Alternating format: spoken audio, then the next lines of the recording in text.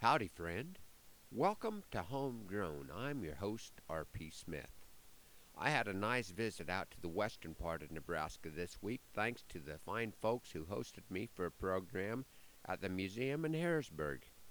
This was my first opportunity to speak in Banner County, which has my list of Nebraska counties I have not spoken in down to around 4. My visit to the 80-some counties across the state have been spread over 20 years, so I can hardly be accused of politicking. But I always enjoy meeting folks and learning a little more about the people and geography of our diverse state. We have continued to receive some rain this past week, which has made my decision to graze off the first cutting alfalfa look like a pretty good idea. We have been pulling the cattle off the alfalfa on the wet days, so this project has taken a little longer than I expected. So far, the baler that I purchased nearly 22 years ago is still in my neighbor's Quonset, but I'm sure it'll get a little use later in the summer.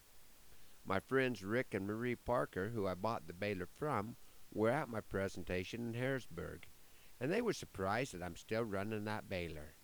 I thought they knew me.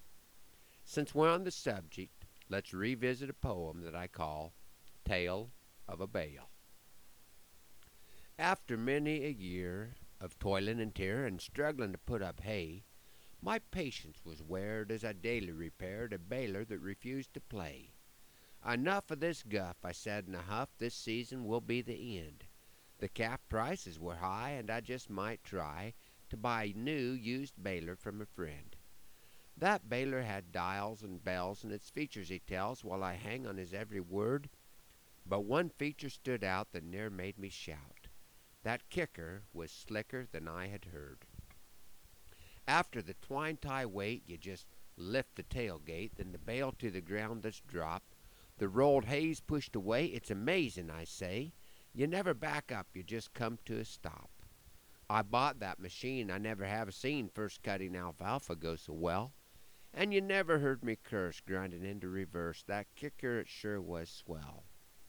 On the upland hay, my story does stray from a tale of harvesting bliss, because velocity and slope do cancel out hope, and soon things were sure amiss.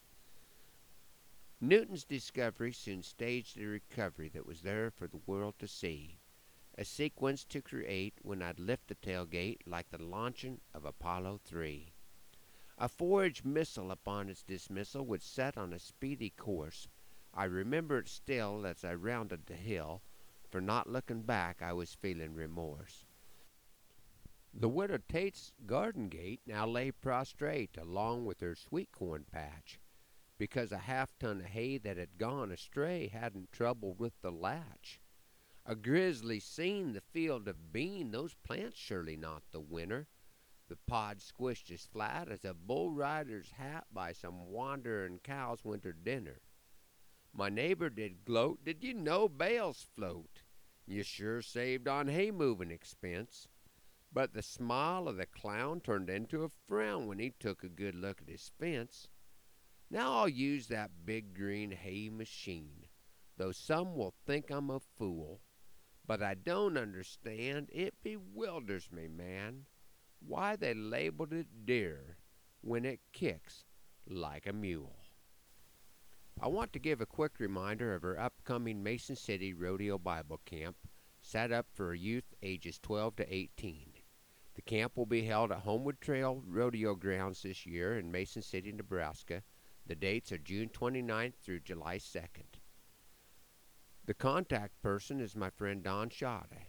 He's in the Comstock phone book, and his cell phone number is 308-215-8200. The format for this year's camp is 2 days of clinics and 2 days of rodeos, with buckles given for the champions in each event. Thanks for riding along on Homegrown. Hoping the Lord blesses you real good today, that He's raining on your place, and that our happy trails cross again soon. I'm R.P. Smith.